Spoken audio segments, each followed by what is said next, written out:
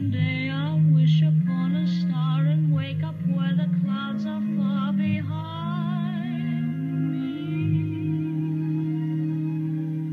me, where troubles melt like lemon drops away above the chimney tops. That's where you'll find me. Somewhere over the rainbow, bluebirds fly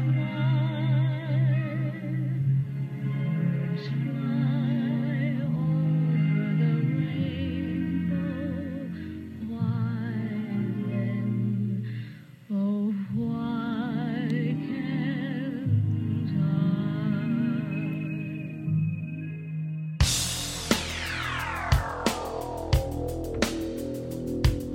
A Monday warrior, mean, mean stride. Today's Tom Sawyer, mean, mean pride.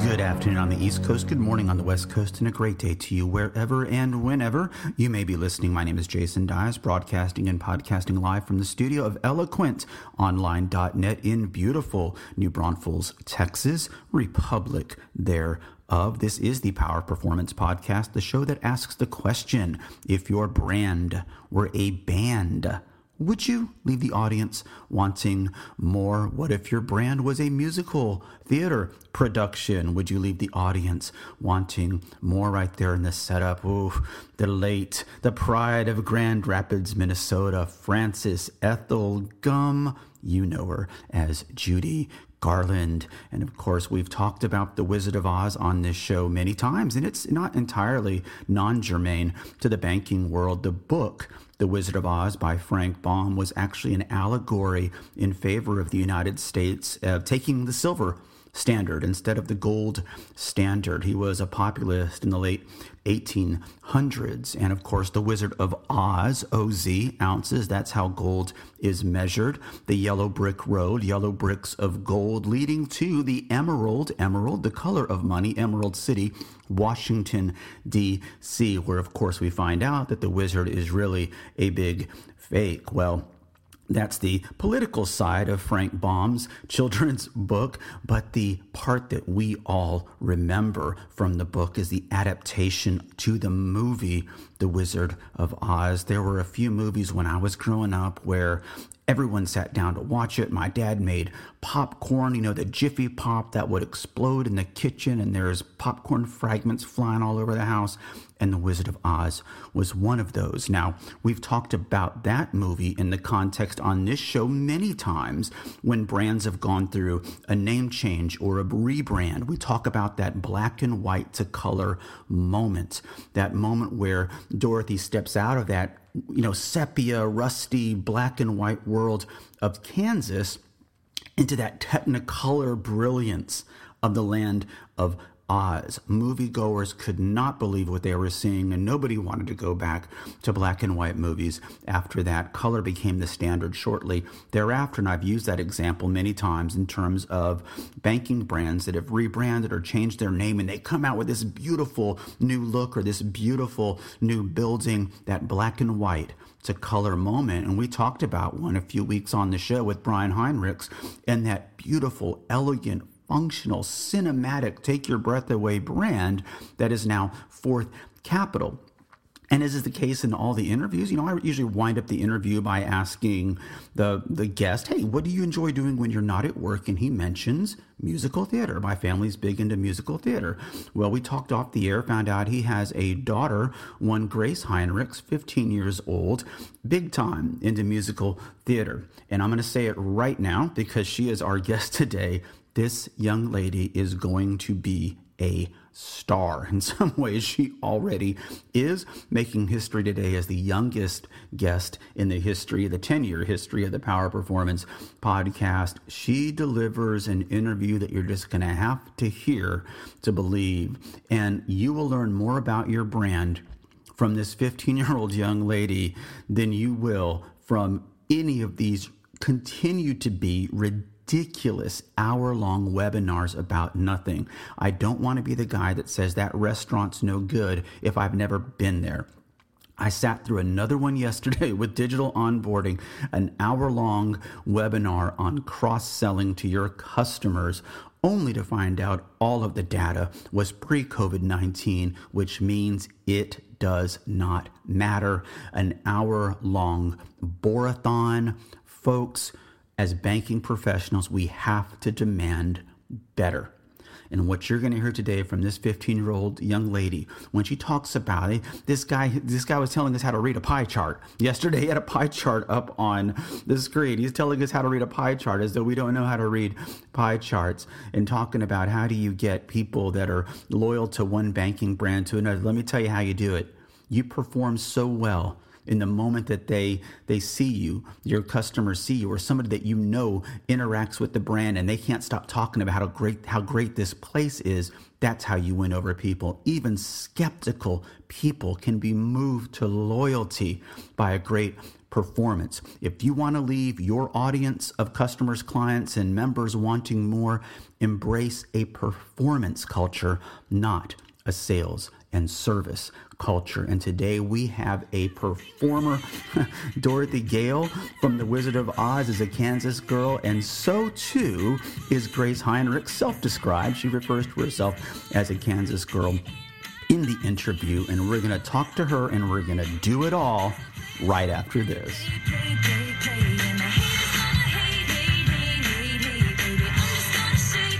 For 10 years, there's been no other show like it.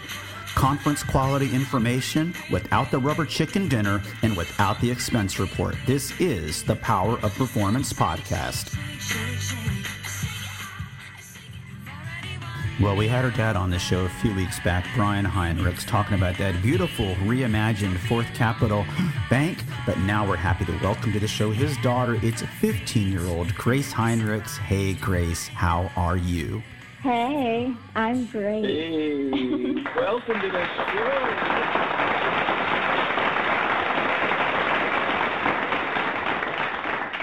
I like that.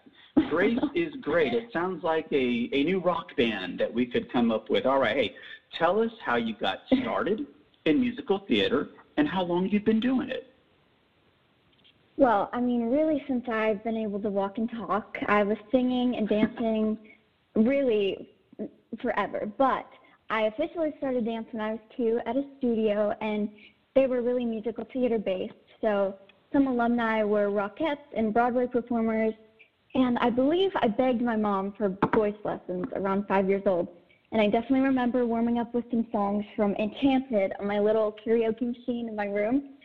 Oh, and my voice teacher, Jay Coon, he asked me to audition for a production of Music Man, which was one of my favorite movies. I admittedly had a crush on Matthew Broderick and did a school project on him. But I got the role of Gracie Shin, the mayor's daughter, and in my case, I was basically his shadow the entire show. I imitated everything he did the whole time. And I wore this poofy white dress with a red sash around my waist and braided pigtails.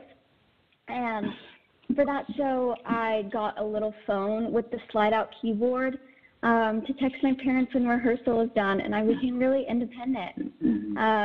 Wow. Since then, I've really done too many shows to count, and I train all the time, and I am not tired of it yet. So. Well, folks, when you hear the interview on the Power Performance, you're listening to a pre-recorded interview. And how many podcasts in America could have somebody mention the Music Man and instantly be able to do this? The Wells Fargo wagon! From the Music Man. Oh, the Wells Fargo wagon is coming down the street. Oh, please let it be for me. Wells Fargo and boy, Grace, that is an absolute classic. I just have to have I was that bopping bump my right head here. to that. Listen, I was the one Grace, that said, oh, the Wells Fargo wagon. That Wells was Fargo my wagon. role. Yes, And that was your line. I definitely said it wrong. Like the first time, I think I said Wells Fargo or something, and but I had to learn how to say that. Hey, that's no problem. That's no problem. Now, that's a competition for your dad's bank, so we're not talking about Wells Fargo Bank here, folks. We're talking about the old Wells Fargo wagon. Right. If you need banking products, please go visit our friends at Fourth Capital Bank, okay? Do not go to Wells Fargo. Let me tell you just a little bit about me. I'm a tough ex-Army Airborne Infantry combat soldier who does not think he likes Broadway musicals, okay? Years ago, I was dragged to a Broadway show with all my objections, and it was the Phantom of the Opera, and Grace, I loved it. Theater has the ability to surprise and delight skeptics like me. That's got to be one of the most powerful things about the theater, right? Tell us about that. I mean, to all those skeptics out there, I would just say give it a try. I mean, there's a lot of people who think it's ridiculous to watch someone else dress up in costumes and tell a story. But, I mean, what I would really say is we all watch movies and TV, right? And something I've been told in my lessons and stuff is when emotions are too much to just speak, you sing. And when singing isn't enough, you dance. So music theater just really takes a lot more depth and to emotions than in movies and TV. So I would say if you saw a show that you absolutely hated, try something totally different. Like a classic like Oklahoma wasn't your favorite, then try something contemporary like Dear Evan Hansen, Jagged Little Pill, or Next to Normal. Plus, every cast is different too. I've seen Newsies so many times, and sometimes I've hated the show and been like, why do I even do this? And then other times I've been like, wow, that was so great. So even if you think you hate a show, you can go see it again and maybe you'll like it. Who knows? I mean, it's really just every show is different. Every time you see a show is different. And it just is so amazing to, like, see other people doing this art form. And, yeah. Wow, that's one of the best, most reasoned, thoughtful explanations of the value of music in community theater that I've ever heard. And you just mentioned something that takes us right to our next question. This goes back 4 or 5 years maybe. It was in October, and I had a bank client, and one of the employees was big into community theater, and the bank let them use one of their training rooms for dress rehearsals. And they invited me to it wasn't a dress rehearsal, it was one of the rehearsals for a production called Next to Normal.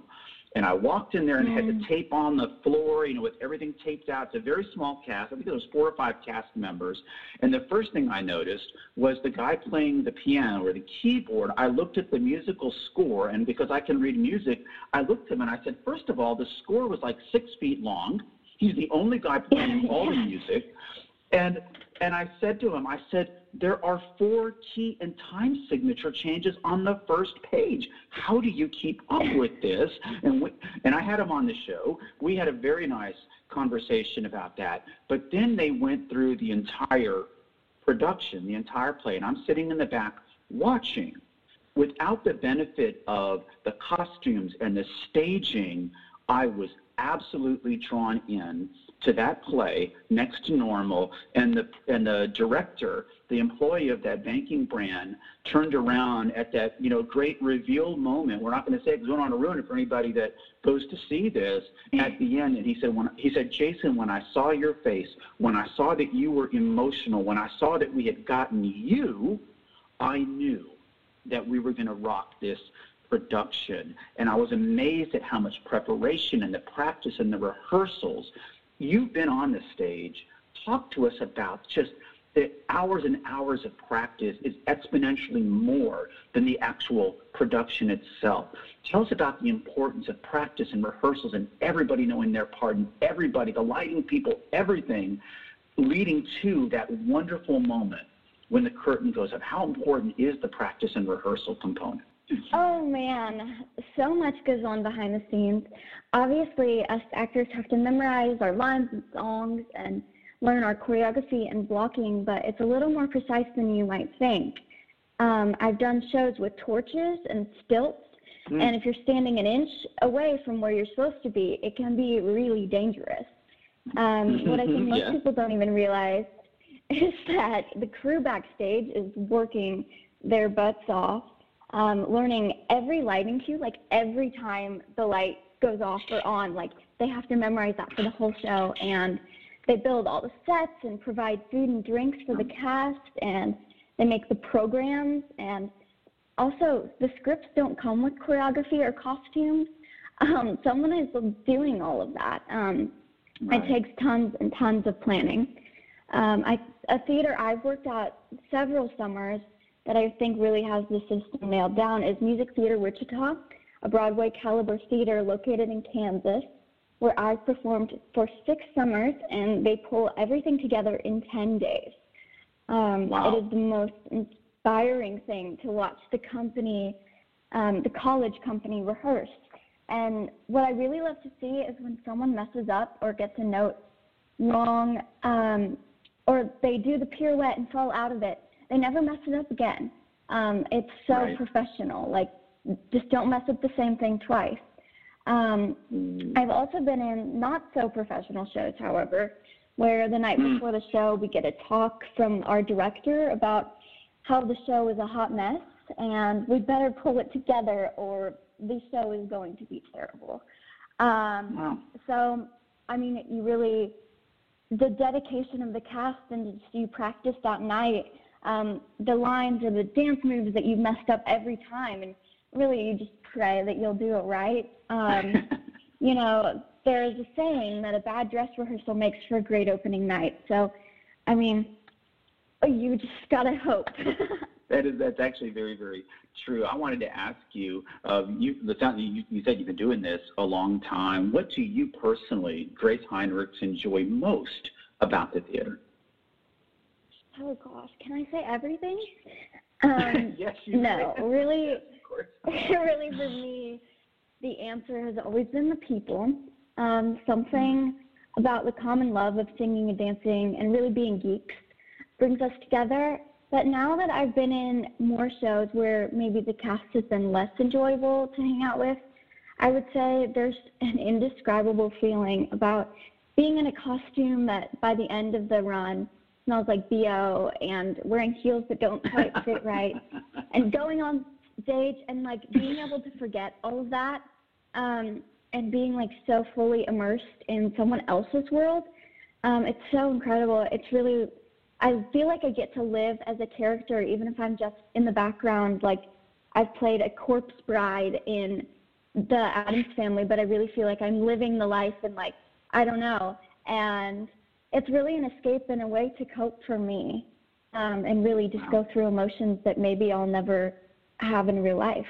Man, folks, you are getting a Broadway quality explanation of the beauty of musical theater on the Power of Performance Day, delivered by the 15-year-old young Grace Heinrichs. And you're so right. There have been far more people in the audience than have ever been up on the stage. Since the beginning of human history, we have looked for ways to entertain ourselves. I'm a Civil War historian. When the armies, North and South, settled into their winter camps, one of the first things that were formed in both armies was a theater company. And you're so right. And one of the things I love about community theater is you can meet those actors after the show. You can watch a movie and see these A-list Hollywood celebrities. You're never going to meet them, and they're not going to take time typically to meet you. There's something so genuine, authentic about the community theater and the theater in general. Like I said, that oh wow moment when I got dragged to Phantom of the Opera has stayed with me. And I'll be honest with you, since we're being honest,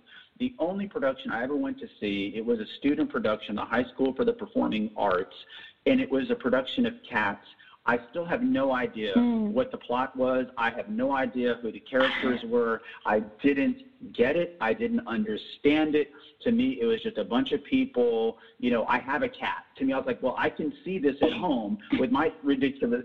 It made, and you're right, sometimes not everything works for every audience. Finally, and I hope your answer to this question is not a role in Cats, but do you have a dream role that you would like to play on a stage, headline, marquee, Broadway? It's Grace Heinrichs in the role of fill in the blank. Okay, I mean, so many. I think the beauty of theater is that no role is the same. And so even if I play every Disney princess, or even if I play every Disney princess 3 times, there's something that separates each and every one of the performances. And if I had to name a few, I'd say Ariel in The Little Mermaid, which I actually played around 5 years ago, but I want to bring more depth to it now because I've lived a little more life. Right. Sandy in Grease, because it's such a classic and just, it would be a blast. So fun. Elle Woods in Legally Blonde, because I think a lot of people really judge her just by the way she looks, and I want to add more layers to her. And she also, in the musical, goes through a little bit more of a journey, her character does, so I want to explore that. I would like to play either Julie Jordan or Carrie Pipridge in Carousel, because the score from that show is just one of the most beautiful scores ever. And one that I've never said out loud would be Bella in Jagged Little Pill, which is a new musical. And that would be a little bit out of character. You wouldn't choose me for that by looking at me. But I think it would be a truly, really emotional ride for me. And I don't want to spoil anything, but Bella really goes through traumatic events cover through the show. And a little plug for Jagged Little Pill. I think everyone needs to see that show because it's so relevant, covers so much ground in a non-political way, and isn't made to sugarcoat anything. Plus, it's all Alanis Morissette music, so it's always really fun. I used to, when the show came out, maybe for a couple months after I saw the show, I sang the entire soundtrack through every day while I was doing my homework. So, just give the soundtrack a listen. But a couple more roles would be Millie in Thoroughly Modern Millie. I mean, there's a huge tap number in that show, and I mean, the costumes, the red little flapper dress is so cute. And Dorothy in The Wizard of Oz, I would love to play before I get too old, because I'm a Kansas girl, and I mean, it's Judy Garland, so always great. And then when you just mentioned Grease and Sandy, I got to tell you, so what I love about music, it took me back to my bedroom when I was in 7th or 8th grade, and I'm in the bedroom, and I'm trying to do the moves. I got chills, they're multiplying, and I'm losing control because the power you're supplying, it's electrifying. I love that song. I still love that song. That is from Grease. That is not John Travolta singing. That is me, which is why people just turned off their radios right now. No, I would not try to perform it.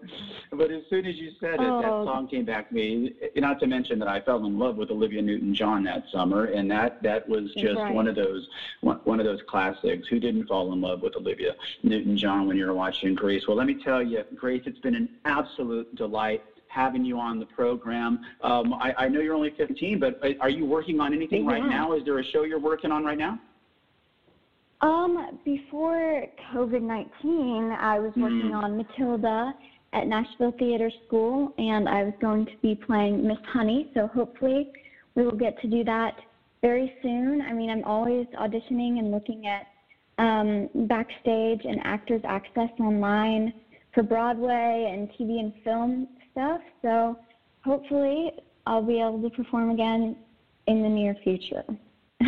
Yes, it is very sad to see all that stuff shut down right now. It is very sad to see the community theater shut down. I don't always agree with some of the political stuff that comes out of Broadway and the entertainment industry, but I look past it because I believe people need that escapism. People need to see that art as it's displayed, and we're all different people. We all have different talents, but there is a gaping hole in American culture when there's no live musical and dramatic performances going on. Yes. I get out my vinyl. I have actually the Grease vinyl, and I play it, and I get on my bed and sing Hopelessly Devoted and everything. I mean, oh my goodness! Grace, you don't know. For now, when that movie came out, so fun. It was on the radio every 15 minutes. I mean, it was. And in those days, we didn't have iPods. We waited on the radio, and those songs that summer, my goodness, you just took me back to my grandmother's house in Tiverton, Rhode Island. That turntable got worn out playing that that album. We had sat there and listened to that soundtrack. My cousins, we'd all sing the different parts and play the different parts, and we all wanted leather jackets. We all wanted to grease back our hair. It was really an amazing thing. Well, again, thank you so much for taking some time out of your day and out of your summer to join us.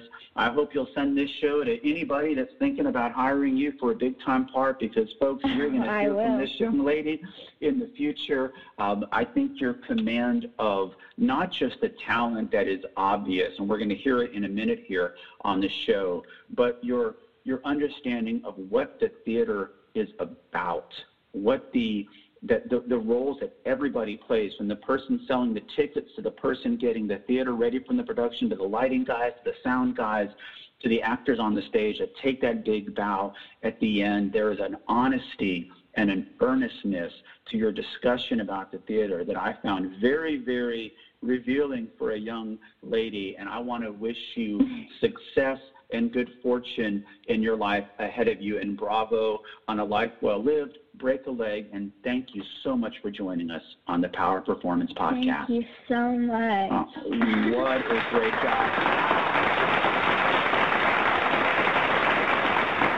Wow.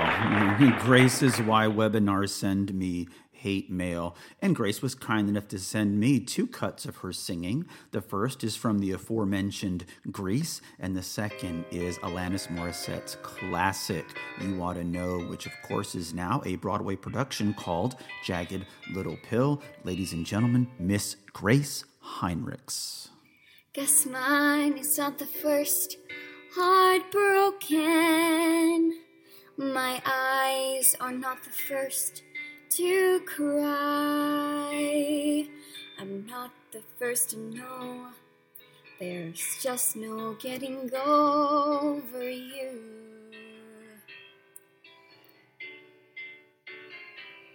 No, I'm just a fool who's willing to sit around and wait for you. But baby, can't you see?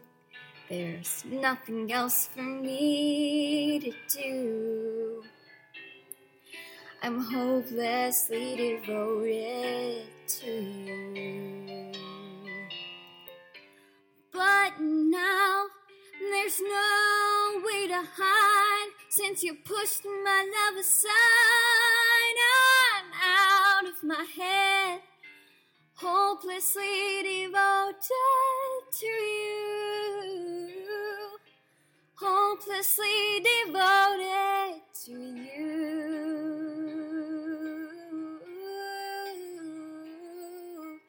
Hopelessly devoted to you.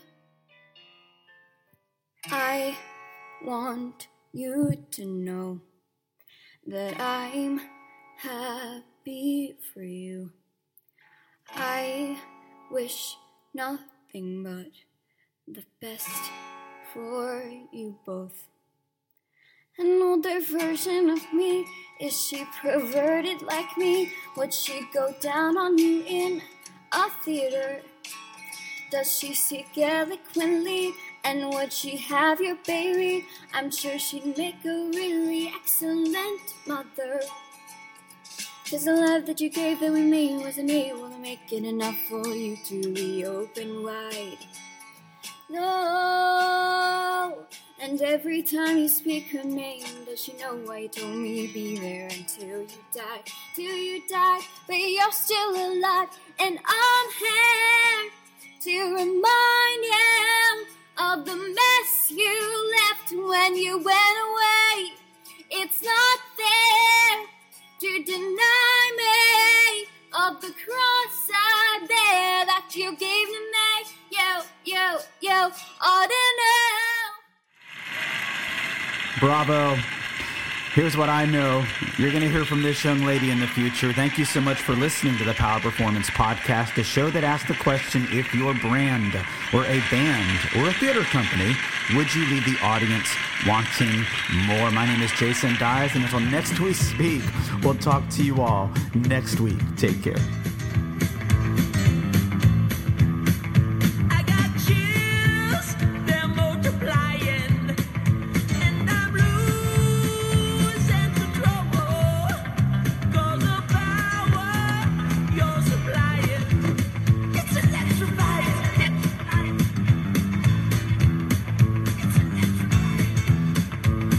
Grace,